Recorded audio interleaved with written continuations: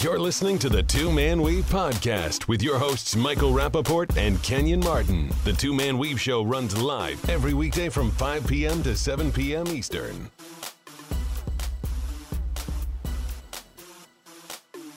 Me, Kenyon Martin, the Two Man Weave. We got J-Dub. Show your love. NBA on TuneIn. It's getting down to the get down. At some point, we're going to be joined by Will Perdue. How many rings does Will Perdue have, J-Dub? Will Perdue, I think he has 4, if I'm not mistaken. 3 with the Bulls and 1 or 2 with the Spurs. I'm not hearing anything on my microphone, but that's fine. Kenyon Martin, how you feeling, my man? I'm feeling marvelous today, brother. How about yourself? I'm feeling good, man. They had a sort of a preseason Big 3 game the other day. I got to see Kmart up close and personal. Miss a bunch of shots. That's not what crossed my mind, Kmart. Kenyon Martin up close and personal is on some goon bully ball-ish. I like it. I'm pressing. I envy it. Hey man, the intensity is right there. Like it was like riding a bike. Yeah, it's definitely like riding a bike, man. You get out there in this competition, man, and it just brings the best out of you. Did you have a good time? I had a good time, man. It was fun. I didn't take it as serious as I would June 25th. Right. No, it was fun. It was fun, man. It was good to be out there again, get the moving around, you know. So I had a good time watching. I noticed. I heard about Gary Payton talking. Gary Payton is he's not. He doesn't shut up. Yeah, that's where he was when he played, man. And not only did he talk, he was a hell of a basketball player. Of course. So he's Hall of Fame. Yeah, then when you can talk that and go out and back it up, hey, that's the best way. Yeah, that's a frustrating combination. The Boston Celtics lost last night to the Cleveland Cavaliers. They played very, very, very well. You thought they were going to win? You thought Boston was going to win? Well, why shouldn't I have thought that? They were leading the game, but it was just like it's like most of the time when Cleveland's not playing anybody but the Warriors. Like you feel like it's like you're just holding on for dear life. Yeah, I didn't like their body. I didn't like Cleveland's body language in the first half. Cleveland. Yeah. For whatever reason, I just didn't like their body language. Right. And then Braun getting 4 fouls, like that was like weird. What? But it was just one of those things. The 4 fouls thing was much talked about. Did LeBron James stay in the game to get his 4th foul because he wanted to, or Ty Lue let him stay in the game? Who makes those decisions on that team? Ty Lue can tell him I think it was Ty Lue's decision. I think it was Ty Lue's decision to leave him in, and it came back to bite him. They had the confidence that he wouldn't pick up a foul defensively, right? But it was a great play. It was a great defensive play. The kid moved his feet, and it was a charge. Hey, the ref made the right call, and I was happy to see them make the call. Right. Because normally they'll ref the player. Right. They won't ref the actual game. They'll ref the player knowing that LeBron already has 3. Right. They didn't do that in this situation. So you got to tilt your hat off to the refs in this situation. I think it was Monty McCutcheon. Two-man weave. We're taking calls. We actually have a call early in the show. Jeez. You want to talk to the people? Why not, brother? Hunter, what's up? The people in Salt Lake City, I'm from Salt Lake City, people are freaking out over Gordon Hayward. And I got to know what you guys think. I mean, what's the future of the Utah Jazz? Are they going to be able to re-sign Gordon Hayward, or are they going to and keep building around him, or are they going to have to move towards Rudy Gobert and start building a new core around Rudy? First of all, that's a good question. No, it's not. Not. Well, the reason why, wait, but let me defend what my question was. Okay. Because the bar is so low on some of the questions we've had that's like a straight up basketball question. I get it. Yeah, you're right. It is, but I think you should encourage Hunter. No, that question. I understand what he's saying, but it's a no-brainer. What do you think? That you can't build like Rudy Gobert. He's a center these days. You can't build teams around centers.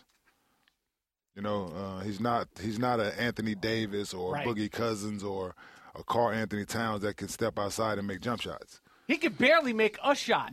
So everything is lob, everything is dunk, everything is layup, everything is jump hook. So I think you have to go out and do all you can to keep Hayward. you got to do everything in your power to keep him there. Offering him what they call the Supermax deal or whatever that is. Which is how much? Upwards of $200 million. $200 million for a good haircut. That's a lot of hair, Joe. You could buy for $200 million. And you'll never see him on a bad hair day. No. But no, I think you try to build that team around Gordon Hayward. You got some nice young pieces mixed with some veterans, and I think if you continue to follow that formula in the West, you'd have success. I agree. I don't think you could let him go. I don't think he's going to want to go anywhere, but unless it's Boston. I like that team. They suffered some injuries, while they were in the playoffs. And I can let me piggyback on something else to add to what I was saying is, would he leave thinking that the West is too stacked, and he has a better chance of accomplishing his goal, win the championship in the East? Does that come into play? Yeah, it does with some players. To looking at the landscape in the West, like you got Golden State, which they not going anywhere no time soon. No. You got San Antonio, probably not going anywhere no time soon. You got Houston, which is up and coming. You look at Minnesota. You got, there's the Clippers, so to speak. OKC is still OKC still there. So the landscape of the West is a lot tougher road to getting the championship than the East is. In the East, you just have to worry about Cleveland. You know what I'm saying? Hunter, although Kenyon insulted you, I will say it's a good call because we hold the bar. That's a great call, yes. But the question was worded the wrong way, I think. I think you can't let Rudy you can't let Gordon go and build a team around Gobert. Second team All-NBA Rudy Gobert? Not at all. That's because you have to put a center on these teams. Don't get me started. All right, we got some phone calls. Who's on the line? Jamal, what's going on? You're on the two-man weave with Kenyon Martin, and I am Michael Rappaport.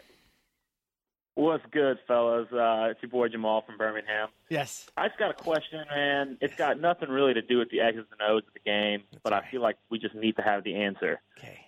Kenyon, man, you've had a long, successful career. You play with a lot of guys. I got to know, who was the biggest stick man you ever played with?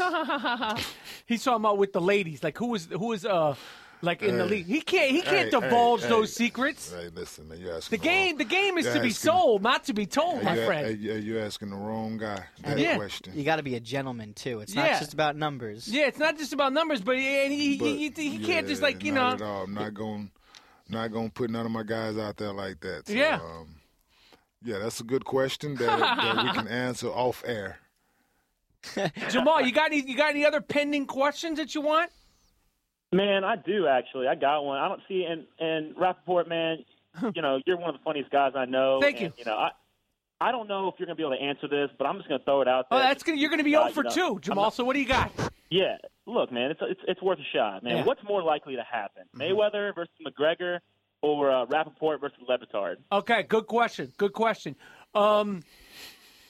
Man, that's a good question. Probably Mayweather versus McGregor. It's looking like everything's leaning that way. I don't know when it's going to happen. I go through ebbs and flows on whether or not I would actually even pay my own hard-earned money to watch it, just out of respect. Well, I know who's not going to pay for it. Who? Kenyon Lee Martin Sr. Are you definitely not paying for it? 1,000%. You won't even do just to have a chance. Just at a point, right? Not a chance. Out of a point, right? I'm not spending my money on that. I hear you, man. I hear you.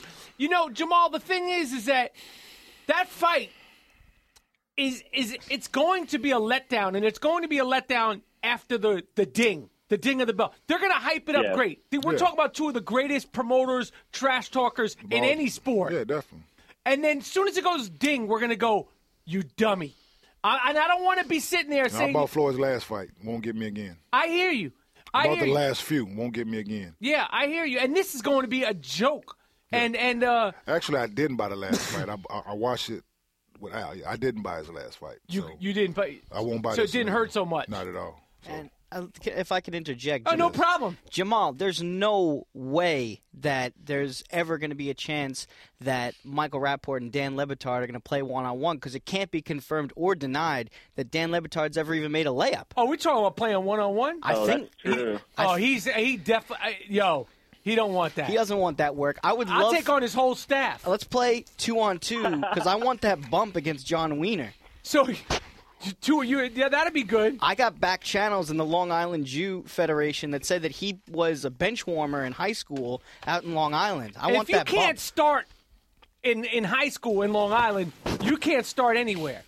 So that's to answer your question, Jamal. I like that question. Those are you were 1 for 2 on the questions. Keep listening. We're taking more calls. 844-635-6684. I believe we got somebody on the line, Miles. KC.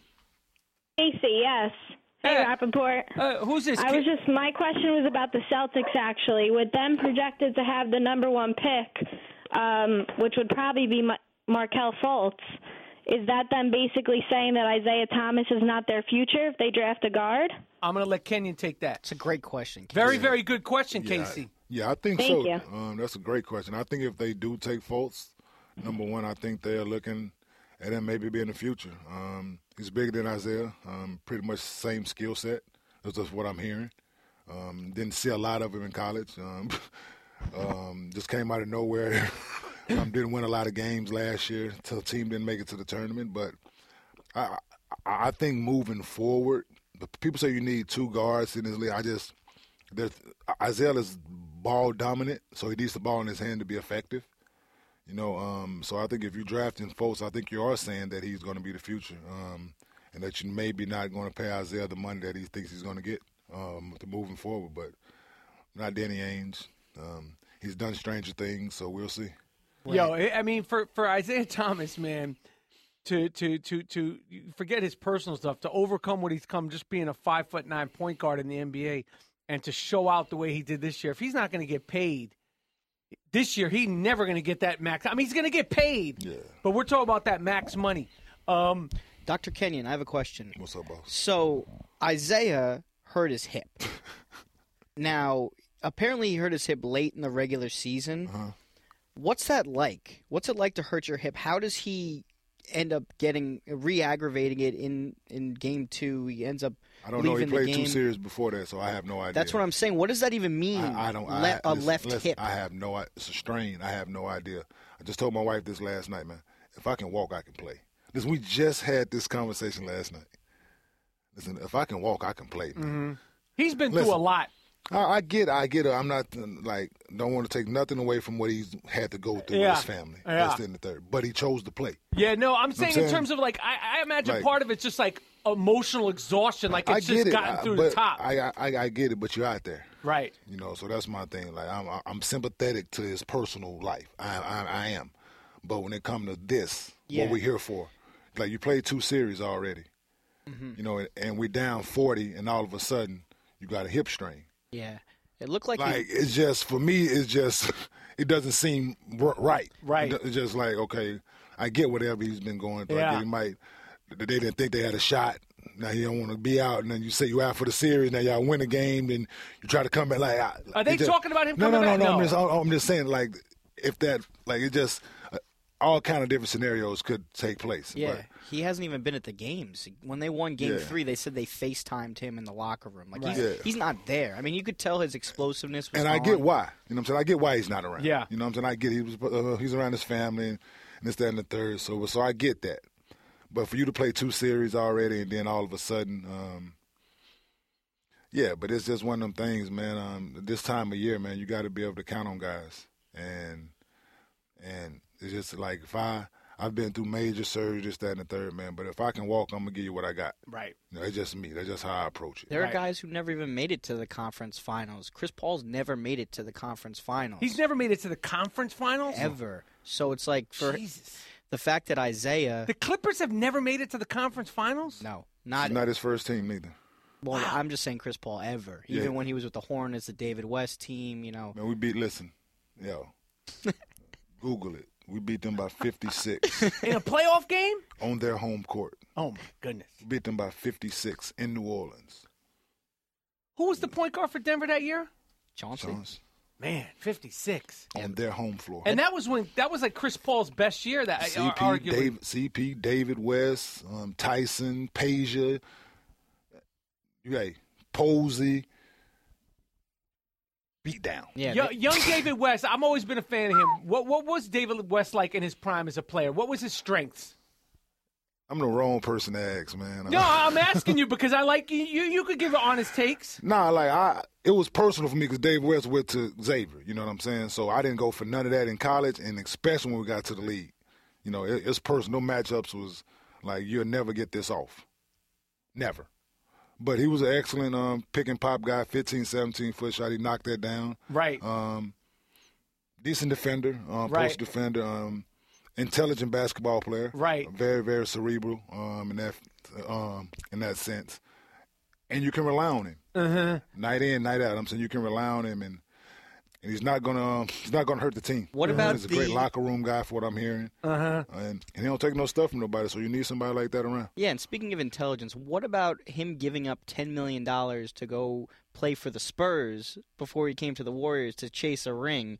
Didn't get one with the Spurs. Now he goes over to the Warriors. He's ring chasing. He gave up a lot of money. That was a big story 2 years ago. Oh yeah, it Remember definitely that? was. Definitely to leave Indiana, to go to San Antonio, to leave that money on the table.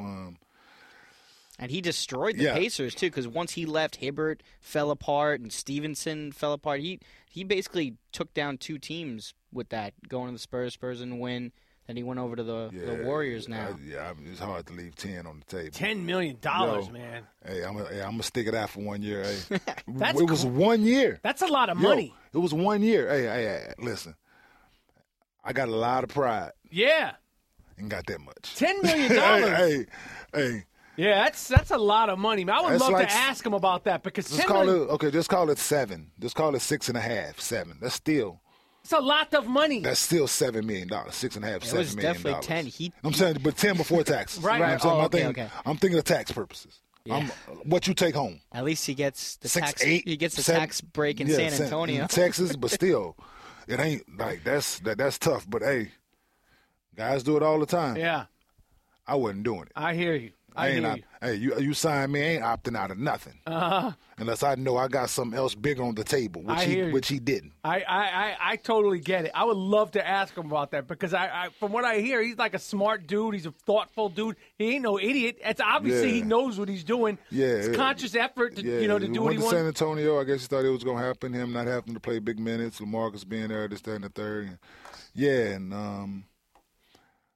I'm not leaving that kind of bread on the table. Listen, I tell people, hey, I ain't turning nothing down but my collar. Right. You know what I'm saying? This is a two-man weave. The Confrontational Duke, Kenyon Martin, Michael Rappaport. We're in here. Talk about the finals. It's going to be the Cavaliers versus the Golden State Warriors. It's just a matter of time. I would love for the Celtics to squeeze out another game. That would make me happy enough. They're going to give the old college try. You think they got a chance? They have a chance to win the next game.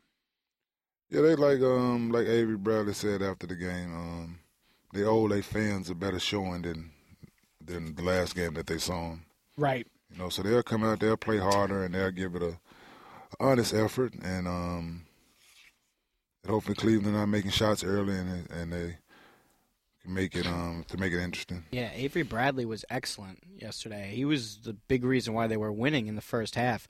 I thought he played well. Marcus Smart played well. Crowder had too many mental errors for me yesterday. He was throwing the ball around. Missed the layup. Yeah, just got caught up in the moment, you could tell. Yeah, it's just one of them things, man. Guys not used to being there. You know, they're relying on him to do more than he has been asked of all season. Right. You know, so he played well in Game 3. They all played well in Game 3, but it's a different scenario now. I think he needs to go back to the man bun for the entire game. The headband look didn't work for him last night. We got time to switch it up, or just cut the whole thing off. Yeah. Just cut it off. Cut the whole thing off. I love this kid, Jonas Jerebeko, for nothing else other than he's a troublemaker. And in Game 3, he was out there talking, throwing his body around, being belligerent, being disruptive, and it worked. And they gave it the old college try, as Dr. Martin said. And they came up short last night. I don't know when is the next game, Jordan? Tomorrow. Tomorrow? Oh, really? Yeah. Okay, cool. Because then we have like a month off before the final start. It's like the Super Bowl. It's still going to be before the NBA awards, June 26th. Where they're going to announce the MVP of the regular season. I think the new season being started by then. Right. Yeah, they'll be on to the next season by the time they announce. They had a commercial. They were like, "We've got the 3 finalists for the MVP: Russell Westbrook, Who cares? James Harden, Who cares? Kawhi Leonard." They're all eliminated. Who cares? It's so silly. You guys have been on that since day one. I want this to be a one-and-done award show. Like, they're like, this was a bad idea. I think they already know it's a bad idea. I don't know how much money the NBA could possibly be making from it, but it's just not a good look. It can't be worth the sort of scrutiny that it's getting. Well, It's not a good look. Yeah, why? It's just why have it? The most fashionable, that's an award. You know what that's going to encourage dudes to do next year? You know Hold on. Yes, Kenyon Martin. Hold on. That's an award they're giving out. They have finalists. Let me put this phone down. They have finalists. Are you serious, D. Wade, Shumpert, and Russell Westbrook are finalists that somebody voted on or picked that they're the finalists. So what does that have to do with basketball? But do you know what that's going to encourage dudes to show up dressed like next year? Oh boy. That's an award. Like they're like the MVP finalists, the Defensive Player of the Year finalists, and the most fashionable of the year finalists is an award they're giving out to professional basketball players in a public forum. Next year, guarantee you, someone will come dressed in a tutu. Okay? They will come dressed like a ballerina to a basketball game. Okay? Yeah, this is. Yeah, I don't know what. Looking like Bjork. The swan dress. You would come like Lady Gaga. Like, this is wild, man. Like, what? Like, seriously, man? Like, this is what the NBA has come to? And, Michael, you were just talking to Allen Iverson yesterday about fashion. And his whole thing was, I'm showing up to the game ready to play basketball. Like, I'm going to a basketball game. You're not going to the Met Gala. Yeah. You're not going to the Academy Awards. Like, we were taking it a little too far at times back then. Pre-dress code? Yeah, some guys, it just like, not to the game. It was the attire on the bench if you wasn't playing. Right. That's where it got out of hand. Right, I agree. You know what I'm saying? Like, it wasn't what you was wearing to the game. I agree. Because guys wearing throwback jerseys and minks and all kind of stuff to the game. But you can't sit on the bench wearing a throwback jersey while you're playing on another team. It's a business at the end of the day.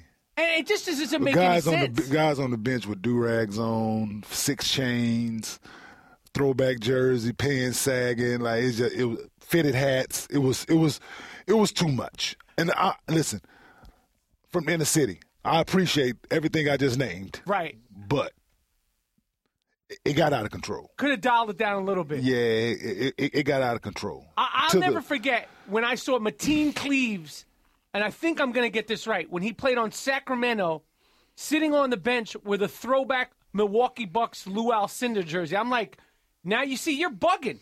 Because you're wearing another team's jersey while you're sitting on the bench representing your team, and you're just sending mixed messages, my man. Yeah. Like, you play for the Sacramento Kings, like at least put on like a throwback Chris Webber jersey or a Vlade Divac jersey. You can't be on the Sacramento Kings wearing a throwback any jersey from another team. Yeah, I don't know if you guys remember when Allen Iverson's mom was behind the bench fixing his braids. Yeah. Yo. Like, we were in the fun. It was wild times, man. This whole award for the dress thing, man, it's a joke, man. I agree. It's a real live joke, and people actually put time into this, man, and energy to come up with a category like. That's a category to give an award for that. Like, who's doing something in the community? Who's helping people out, homeless people out? Who's helping women's rights? Who's doing, have Ray Allen there who's doing all this good work in the community and stuff, like going abroad and visiting with the veterans and stuff like that. Like, have something like that for Ray. Give an award away for a veteran who's not playing anymore. Like, do something like that. Right. Instead of giving away an award that about the way somebody dressed coming to the game, man. You look crazy. D. Wade, I love you. I respect you. You showed up to a game with a sleeveless blazer. Okay? And nobody said anything. you probably got compliments on it. Not from me. Not from me, my friend. We have a phone call. Who do we got, Miles? Connor. You're on the phone with the Kenyon Martin, Michael Rappaport. What's your question, Connor? What's up, fellas? My question's for Kenyon.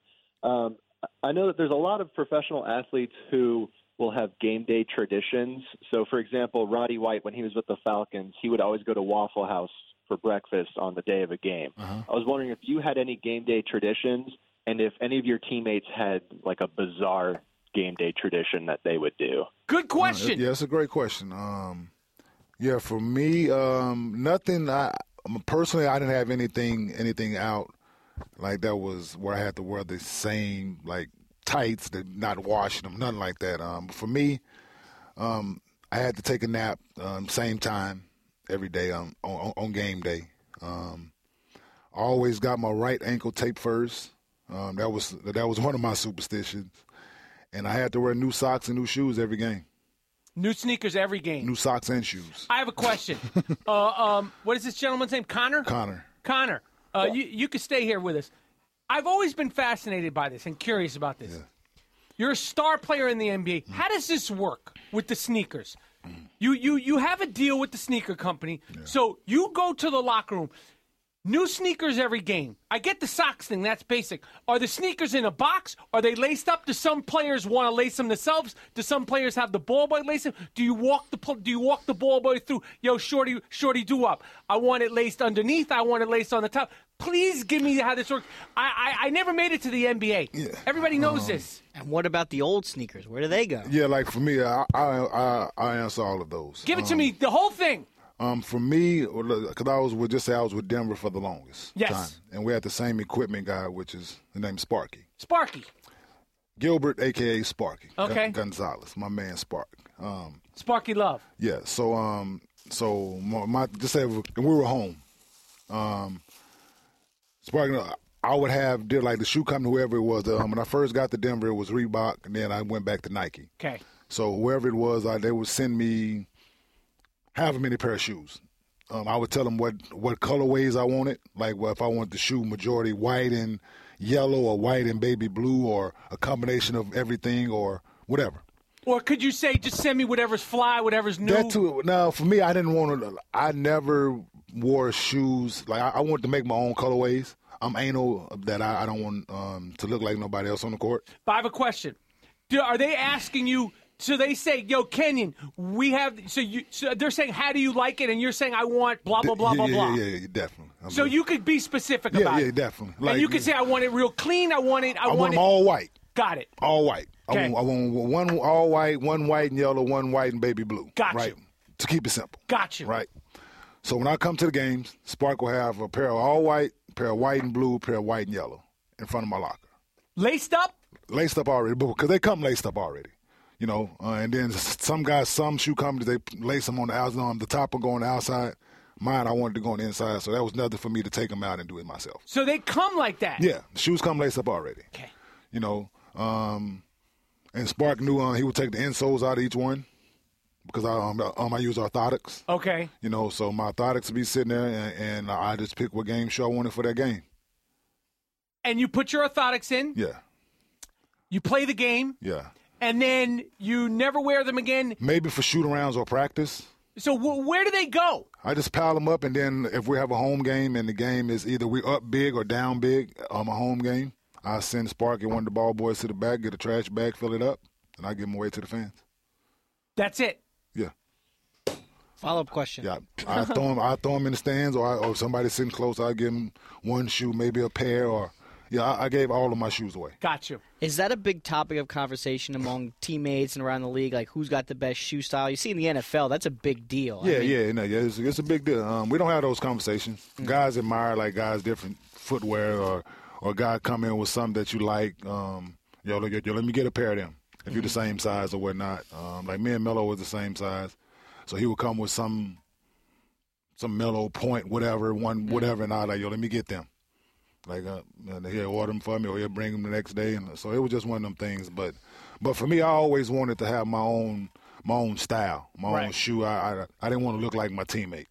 Got you. You know, it was one of those things. If you look at most of my career, I've very seldom had on the same shoe as one of my teammates. And then after a while, when I could, like I said, I went from Nike to Reebok and then back to Nike. You know, then like my first few years, they were sending me different styles, different shoes that maybe other people had. And then I went Reebok, and I had a lot of input on the style of shoe and the color that I wanted to wear. Right. So then me going back to Nike, then I was able to go on the Nike ID thing, and I was able to design all of my shoes. And I just send them, I send them the design of the shoe and the colorways that I want, and how the quantity of each one that I wanted. Okay. And they'll send them out. That's dope. Did you happen to catch the close-up of Kyrie's shoes yesterday? Yeah. I mean, what did it say on the shoes? It said, no fear of greatness? Yeah, so yes, something along those lines. I mean, I guess the NBA is more lenient on those things than the NFL. NFL, that'd be a huge fine. No, it's not a fine, because it's his signature shoe, and it's majority, like it's today's NBA. Maybe a few years ago, 5 to 10 years ago, maybe it would have been a bigger deal. You know, because they went to this thing to where, like, it used to be this thing, like, if you were home, your shoe had to be 51% white. Really? Yes. And if you're on the road, it had to be 51% black or whatnot. Or whatever the dominant color was, it had to be 51%. Who would have thought? There was a Jordan thing when he first came with the black and reds. I remember there was a whole. I can't remember what the. Yeah. So whatever it was, like it was just one of those things where they try to make everybody be uniform to a certain degree. And then a few years ago, then it went away, and you can wear whatever color you want. And then it went from that. And I remember, like specifically, I was trying to wear some shoes when I was with the Knicks. There might have been some LeBron. They was like a bronze color, like bronze and like that Nick orange. And I was trying to wear them during the game, and he was like, I don't know if they're going to let you wear them. I'm like, well, send them to the league and, like, ask them. And they told me I couldn't wear them. Wow. I'm like, is it me or is it that thing? They were like, he's like, I really don't know. It might be you or just the league or whatnot. But, yeah, just one of them things. And if you wear them, you get fined. Yeah. But they'll give you a warning. It depends on, like, if it's your first time or whatever. They might give you a warning. They might fine you. It depends on the severity of it. And then they have guys at the arenas specifically watching guys' uniforms. So for violations. Yeah. Yep. So guys, they report back to the league if guys were doing the national anthem, if everybody didn't have their shooting shirt on. They report back to the league. Or if somebody was dribbling the ball during the national anthem, it's the fun police, basically. All right, this is the two-man weave. We're not the fun police, but we're having a good time here. We're breaking down quirky pre-game rituals, dress habits, and who better to break down dress habits, the stylish, fashionable stylings of the great Will Perdue. He's with us on the line here at the Two-Man Weave. Will, how are you? Oh, Michael, I'm doing very well. Thank you. What up, Will? How you doing, Kenyon? Chilling, boss. Hey, man, Kenyon, what's going on between you and Oak, man? It was all fun and games, man. Oak was out there. Oak got heart. You know what I'm saying? I was running my mouth with the guys he was coaching, so he felt the need to take up for him. You know what I'm saying? Like he used to do for everybody. The same thing I would have done in that situation. I was just trying to take up for my guys, and that was what it was, man. It was all fun and games, man. I respect Oak to the utmost, man. But I will play him, though. Don't get me wrong. I will play Oak, you know what I'm saying, if it come down to it. But that was all fun and games, man. It wasn't too serious. The games haven't got going yet, so it was all fun and games, man. Not yet. Not at all, yeah. But it's going to get there, trust me. Hey, Will, before you were with us, we were talking about Kenyon's pregame rituals, and he said he didn't have any weird, quirky stuff. Did you have any weird, quirky stuff? And if you didn't, who do you remember out of your teammates throughout the years that had, like, very strict, specific, things they needed to do or things they needed to eat before the games? Can you remember anybody that had anything like that? Well, I mean, I don't know what you want to call it. I mean, I used to put my socks on the same way before every game. Now not when I first got there, because I'd get there, come back in, and then get taped. Then once I got taped, I'd always put on both left socks and then both right socks, and I always wore 2 pair. Mm-hmm. And then I always made sure that when I was driving to the arena, that I at some point listened to Dreams by Van Halen. That was that you had to listen to that one song. Well, amongst other songs, but that one song, yeah, because it had the one line in there about reaching for the golden ring. Got you.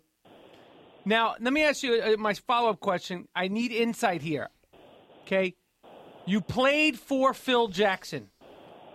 New York is in an uproar over your former coach. They called him the Zen Master. I want you to tell me what the heck you can make of where things are at with my New York Knicks in regards to Phil Jackson. My frustrations are at an all-time high because I don't care if Carmelo holds the ball too much. I don't care if he shoots too much. I don't care if he's not D-Wade. He's not LeBron. Give me your insight on what your former coach is doing with the New York Knicks as the president of basketball operations. Please help me out here. Help the world here. I wish I could make heads or tails of it as well. One thing I'll tell you that he was more than just a Zen master. He was also very good at, using the media to help motivate players. But that was also before the, social media the way it is now. It's just he would always know what buttons to push, how to piss guys off, how to cuddle certain guys. In my case, he used to always talk about, all the things that I could do, and him and I always butted heads and pissed me off. And, that would get me to play with a chip on my shoulder. And he would do a little bit of that to Horace Grant, and then he would coddle guys. And I tell you what, Michael, I don't know either. I mean, I kind of recognize what he's doing as far as Carmelo trying to aggravate him and kind of goad him into playing better. But it just seems like Carmelo just doesn't want anything to do with it. He's like, listen, I hold all the power because I have the no trade clause. So you can sit there and make all the comments you want, but I'm not having any of it. And Phil makes it, I don't think he's trying to pull the wool over anybody's eyes. He makes it very well known that he thinks it's best that Carmelo moves on because I think Phil honestly believes that the triangle just doesn't run very well with Carmelo as part of it. Man, the triangle not going to run in this NBA. I don't care who you have on the floor, Will. This is not your Bulls. This is not Kobe and Shaq Lakers. This is the 2017 NBA, and that style of basketball is not going to go. And I disagree with. I think it depends on what the personnel you have is because I don't think so. Everybody Will. you talk about Kobe, you talk about MJ. You got to have a bailout guy. Well, I think Carmelo is that. Still is. I think Carmelo is that, but he plays the game in a different way than Kobe and Mike. You're exactly right. That's my thing. Like you have to use guys' skill set. I understand Melo's a ball stopper. I played with him for 7 and 8 years. I understand that. But you do things to circumvent that. You get him a strong-minded point guard who he respects. There's things that you can do to overcome that. And I don't think Phil has done a good job of doing that, No, you're right. And then trying to get guys to play through the media, that's never been a thing of mine. If you want a guy, if you have a problem or you have something to say to a player or whoever it is, you go to that player. And y'all have a man-to-man conversation. And whatever comes out of that, that's where it should be. Shouldn't go to the media and try to nitpick at guys and try to get guys to play hard. If you have to nit and pick at guys to get them to go out and do their job, then they shouldn't be there. That's my thing. If you can count on a guy to go out and do his job every night, then those guys who you want on your roster. And I don't think Phil has done that job of putting that roster together in order to do that. I understand that he's one of the greatest coaches of all time. You can't take nothing away from that.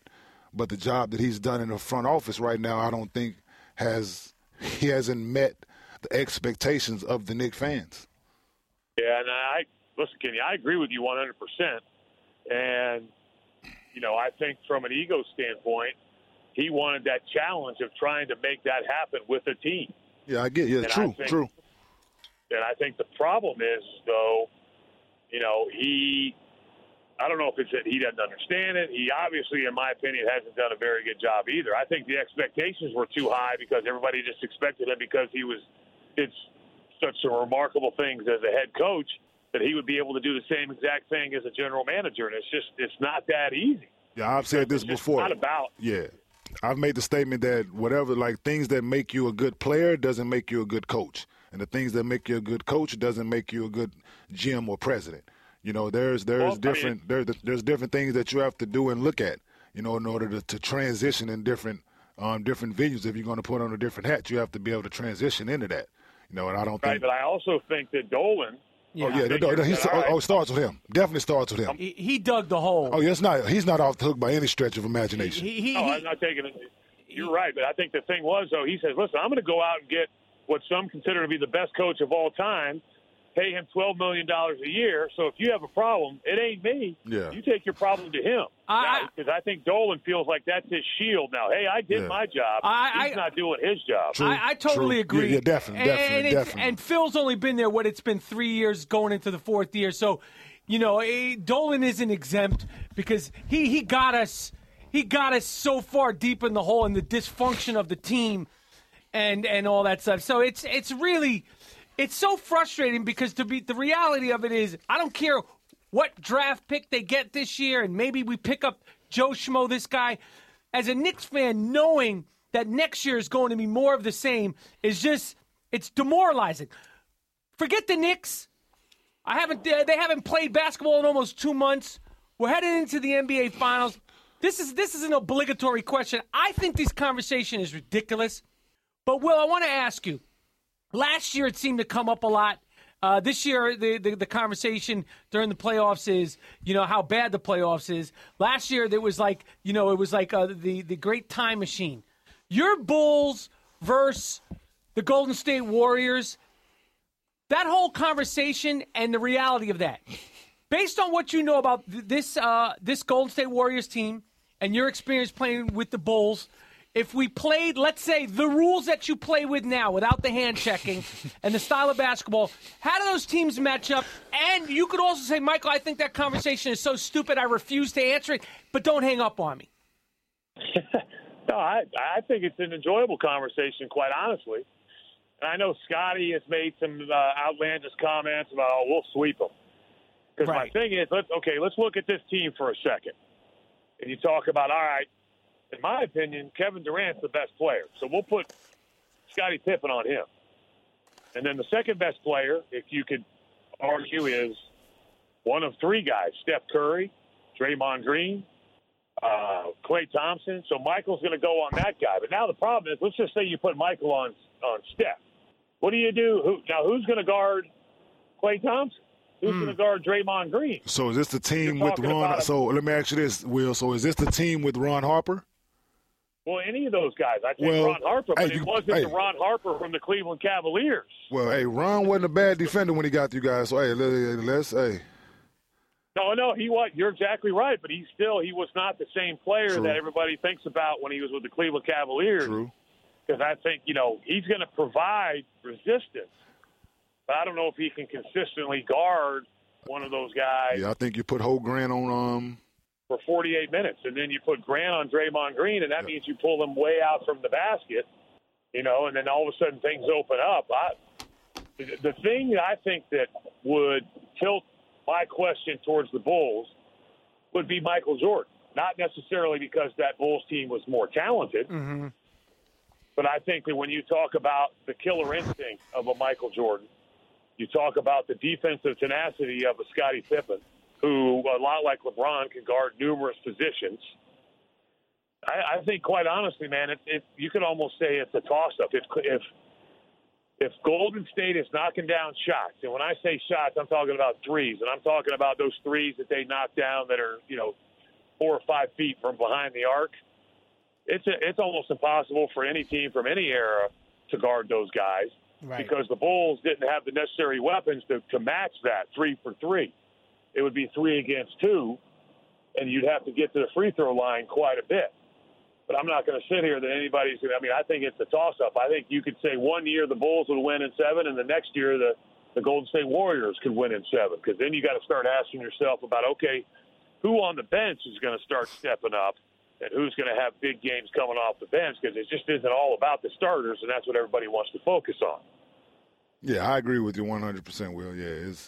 Yeah, it's all about matchups and timing and who's making shots and who's not and things like that. But like you said, if you're gonna lean towards something, you got to lean towards Mike and Scotty.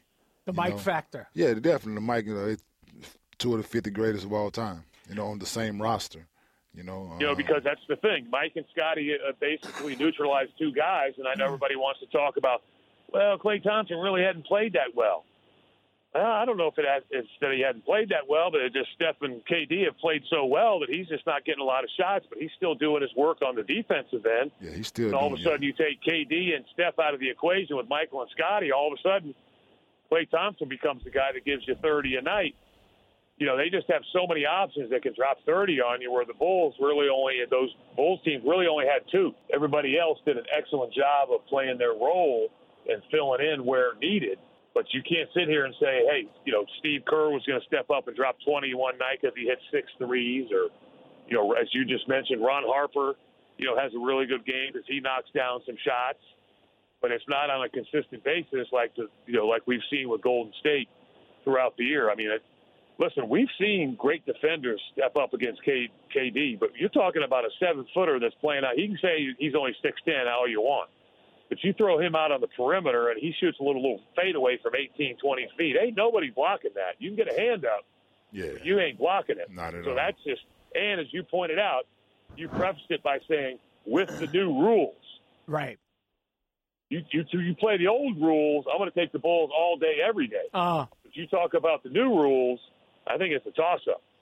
This is the 2-man weave. It's now officially a 3-man weave. We have Will Perdue on the line, 4-time NBA championship, 844-635-6684. All right, so it's going to come down to the Warriors and the Cleveland Cavaliers, barring everybody stays healthy, because Cleveland has one more game and anything could happen. And as much as I can't stand the Cleveland Cavaliers, I want them to be healthy. I want this finals to be great and live up to all the expectations.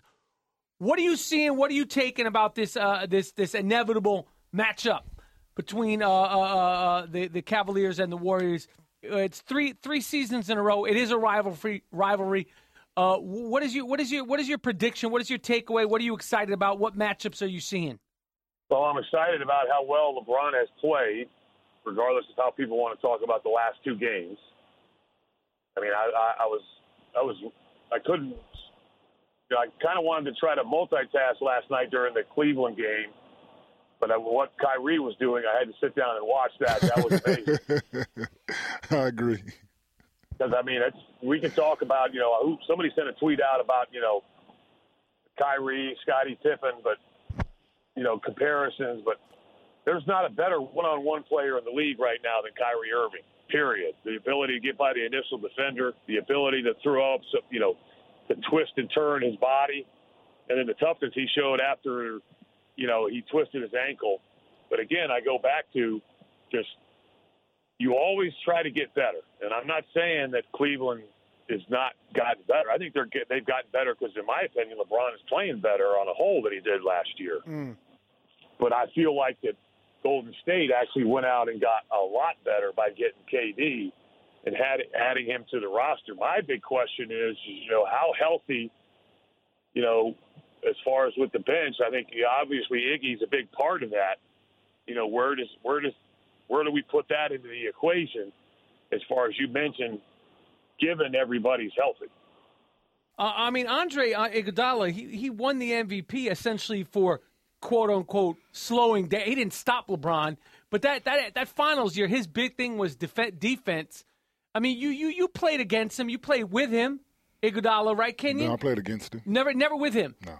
What makes Andre Iguodala so essential? I mean, defensively, he's no longer the offensive threat that he was. What does he do so well against LeBron? Obviously, he's not stopping him, but he interferes progress. He's long range. He moves his feet well. He understands the game. He understands who he's playing against. Him being in Philly and LeBron being in Cleveland and Miami, for all those years, them battling 4 times a year. Right. He's spent a lot of minutes guarding him. So he understands how to play him. You're not going to stop him. You can slow him down and make it tough on him, which I think Iguodala does. Yeah, he's definitely a key part of what they're trying to do. They need him healthy, but he understands how to play LeBron, and he passed that on to the other guys. Right. You know, you need size, strength, speed, you know what I'm saying, and a brain to play against LeBron. So you just can't go out there and think physically you're going to match up with him. You got to be able to think on the fly and adjust and make adjustments. I think Iguodala knows how to do that, and they believe in him. You know what I'm saying? So that's like I said, he's definitely a key factor in what they're trying to do. All right, Will, I'm going to let you go, but I'm going to demand right now an obligatory prediction. Okay, the finals are coming. Who will be the NBA champion? And the follow-up question is, who will win most fashionable at the NBA awards? Just to refresh you on that, because I know you follow this closely. You were a trendsetter in your time as a fashion maverick. Dwayne Wade, Iman Shumpert, and Russell Westbrook are the finals of that. It's a two-part question. Who will be the NBA champion, and who will win most stylish in the NBA? It's an important award given out at the NBA Awards June 26th. Please answer both questions. Well, I'm going to go with Golden State in 6 games. I just think they got too many weapons. Yes. And then I'm going to go with D. Wade because he may not admit it, but he's pushing for that. That would mean a lot to him. I think the other guys could really care less, but I think that means a lot to D. Wade because remember now, he's got his own little clothing line and he occasionally sends out a tweet. He's got his wife running the show, so I think he's trying to pull a few strings. I think much like the Knicks back in the draft, I think he wants that frozen envelope so he can win. All right, now, would you ever consider wearing a sleeveless blazer? I think you'd look great in it. If we get the right color palette, would that be something you consider wearing? Please answer the question. Well, I just don't know if a tie would look good with that. What would you have to wear one of those collarless shirts? I mean, how would you go about doing that so you could pull it off? Hey, listen, I get paid a lot of money to dress people. I'm not going to just I'm not going to dress you for free here. If you want to talk about hiring me as a consultant, we could do that off air. Okay? I just simply wanted to know if that was something you'd be interested in. Obviously, you're not ready to talk high fashion with me, but I'm going to let you go, Will. Hopefully I'll get to talk what you're saying is do as I say, not as I do. Absolutely. That's what I'm saying, man. That's exactly what I'm saying to you, my friend. I appreciate you joining us here at the Two Man Weave. Yes, sir. Thanks for calling in, Will. I love talking to you, Will, and hopefully we could talk more during the playoffs. All right, Kenny, man, are you ready for the big 3? You in shape? Yeah, I'm getting there, man. I'll be ready by the 25th. I'll be ready to rock and roll. Good luck, brother. Appreciate it, man. See you around. All right, that was Will Perdue. Thank you, Will. I appreciate it. That was Will Perdue. I love talking to that dude. 4-time NBA champion. As we get ready to wrap up this episode of the Two Man Weave, do you think this conversation that's come up, and again, I know you're not into it. So I don't know why people are so obsessed with these conversations. Who's better than who? Like it's arm wrestling. Like you're ever going to see if this player is better than this player or that player is better than. To me, it's silly. Yeah. It's so stupid because it's a team sport. You know, I mean, obviously, certain players are better than certain players, but the obsession with is MJ better than LeBron? LeBron better than MJ? And all of a sudden, Kobe Bean Bryant is like it's like he didn't exist. He never existed. It's like all of a sudden like he's not even in there. Like LeBron is everybody he's a clearly better than everybody's playing right now. And Kobe didn't do anything. It's like the memory is so crazy with Kobe. It's like he just jumped. Not to say that LeBron may be better, maybe he didn't be better. For me, it's like you said, it's an ongoing debate. It's stupid, It's though. barbershop talk. Right. I guess it's right. It's barbershop talk is what it is. Mm-hmm. And for me, like, LeBron numbers, championship, final appearances, Olympic gold medals, MVPs, all that is on the shelf already. It's there. Right. Can't take nothing from him. The performance in Game 3 for me. Of this series. Yes. That's what separates Michael Jordan and Kobe Bryant. You get into the minutia, right? You have to, because you can't just look at the numbers. You know, if you just look at the numbers, he's going to be arguably better than everybody that ever played the game of basketball because he did it for longer. Came league was 17, 18 years old. LeBron. Yes. Right. I'm saying, but and he doesn't get injured. And he doesn't. He misses no time because of injury. You know, and for me, for him to only take 2 shots in the fourth quarter of a game that's at this magnitude, and you trying to accomplish what you're trying to accomplish, and meet up with the team who you say is not a rival. Take only 11 shots. That's and it's been in question before. It's not the first time that people have said LeBron has disappeared when the game is on the line. And for me, you've never heard that about Kobe or Michael Jordan. And that's what separates them from me. Something that stood out to me in the post game with LeBron's interview, he said something that not only I don't think would have ever come out of MJ or Kobe's mouth, but also it really shocked me to come out of his mouth, is he was talking about Kyrie, and he said Kyrie was born for moments like this. I've never heard LeBron, say that about himself. I know that he's probably just he's praising Kyrie, but LeBron's never said, I was born for these moments. That's something Kobe would have said about himself. LeBron doesn't have to. He has chosen one on his back. It's his tattoo. That's his.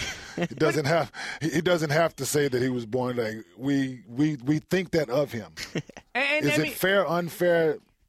That's an argument, but we expect LeBron to be there in those moments. And he's been brazen. Like last year, I don't remember exactly what he said, but he's made, those roundabout comments where they asked about something and he gives a slick answer, basically sort of saying, what do you think? I'm that dude. He came a quarter away from having 2 clunkers in a row. Yeah, I'm with you. Listen, I'm with you. So for him to see, I didn't make that big of a deal about what he said about Kyrie because in that moment, it looked like Kyrie was like he knew the situation that they were in. LeBron 4 fouls. I got to take over. You know what I'm saying? It's in him already. So for him to come out and say that is last year, it should have been co-MVPs in the finals. Mm-hmm. He was made for that moment. Mm-hmm. You know what I'm saying? So he didn't make that statement then, but it's the same situation as last year in the finals that he scores 41, LeBron scores 40. The next game is like he was on his game then. So without Kyrie, they have no championship. And you know one thing, even with Draymond getting suspended and whatever the case may be, if Kyrie didn't play the way he did last year in the finals, he was made for those moments. They picked him number 1 for a reason. The kid played 7 games in college. So obviously they saw something in him moving forward. So now it's just everything is coming together now, and it all came together when LeBron was on the bench and they down 16. They down 16 at home in the game. They must win. Right. Kyrie, like, hey, I'm going to put my big boy pants on. Y'all hop on, and I'm going to show y'all why they picked me number 1. And one thing about LeBron, and I like to break his chops, but he doesn't need to be the guy all the time. Like, I think for him to see Kyrie emerge and to see Kevin Love emerge, he's like, I don't have to worry and toss and turn and lose sleep. He doesn't need to be the focal point because he so much is the focal point. He's a winner. Yeah, he's proven that. The one thing about Kobe, I'll throw it at both of you guys, is that for me, my thing, and I love Kobe, but the one thing I say that he didn't have, and it doesn't mean he's better or not better, because I can't really answer these questions, but the one thing that I don't think he consistently did was make his teammates better. Whereas Jordan might have pounded them into submission, he pounded them into submission, but then fed them when they needed to be fed. Where Kobe sometimes, like, from what you hear about his teammates, like he was just, sometimes people would just be not happy playing with him. I don't get that. Break it down. For me, we here together. Listen, we grown men in this locker room. I'm here to do a job. If I'm not doing my job to expectation, whether it's management or my teammate, it is what it is. Like, I'm on you. Do your job. Mm-hmm. Mike was the same way. I hold you to a standard where if I'm here, everybody's not going to get up at 3, 4 o'clock in the morning to work out. We get that. But when you come in here, we expect you to do it a certain way. Mm-hmm. And if you're not doing that, I'm going to hold your feet to the fire. Mm-hmm. And if you can't take me getting on you, I don't want you on my team. Right. I'm cool with that. Right. Because I'm the guy who when that ball go up, it's time to rock, and you can depend on me. Mm-hmm. You know what I'm saying? And we'll have that conversation. Like if we have the situation ever came across, me and Kobe need to have a conversation. If I was on this team about, okay, why I'm not doing this or this, we can have that conversation. But guess what? When that ball go up, we hit a rock together. You know what I'm saying? Like, you can depend on me. Right. And if I'm not doing my job, if I miss a defensive assignment or I don't make the extra pass and all that, you're like, hey, Kmart, damn it, he open. Or you miss, hey, you right, dog, my bad. You know what I'm saying? I'm that thick skin. Got you. But that's the thing. We got a lot of guys don't get that tough love early. So when you got a guy like Michael Jordan on you or Kobe on you, it comes across as they riding guys or they hard to play with or nah. The thing with him and Shaq was ego. It had nothing to do with basketball. You know what I'm saying? That's all ego. Because one thing you can say about Shaq, he showed up and played. You know what I'm saying? Like they did that together. They won 3 chips together for a reason. You know? So that's my thing. I don't understand that. You know, guys being sensitive to criticism. Right. So you want somebody to praise you and pat you on your back when you're doing something well. So you should be able to take it in the same breath. You know, that's my whole thing about it. NBA on TuneIn, Two-Man Weave. We're going to be back with you next Wednesday. There's plenty of basketball coverage here on the NBA on TuneIn. I want to thank Will Purtue for calling in. J-Dub, show you love. Thank you. Kmart, Kenyon Martin. The Confrontational Two-Man Weave will continue rocking, and you will continue rocking with the best. Thank you for staying with us, and we'll see you next Wednesday. Thank you for listening to the Two-Man Weave Podcast with your hosts, Michael Rappaport and Kenyon Martin. Listen to the show live weekdays from 5 p.m. to 7 p.m. Eastern.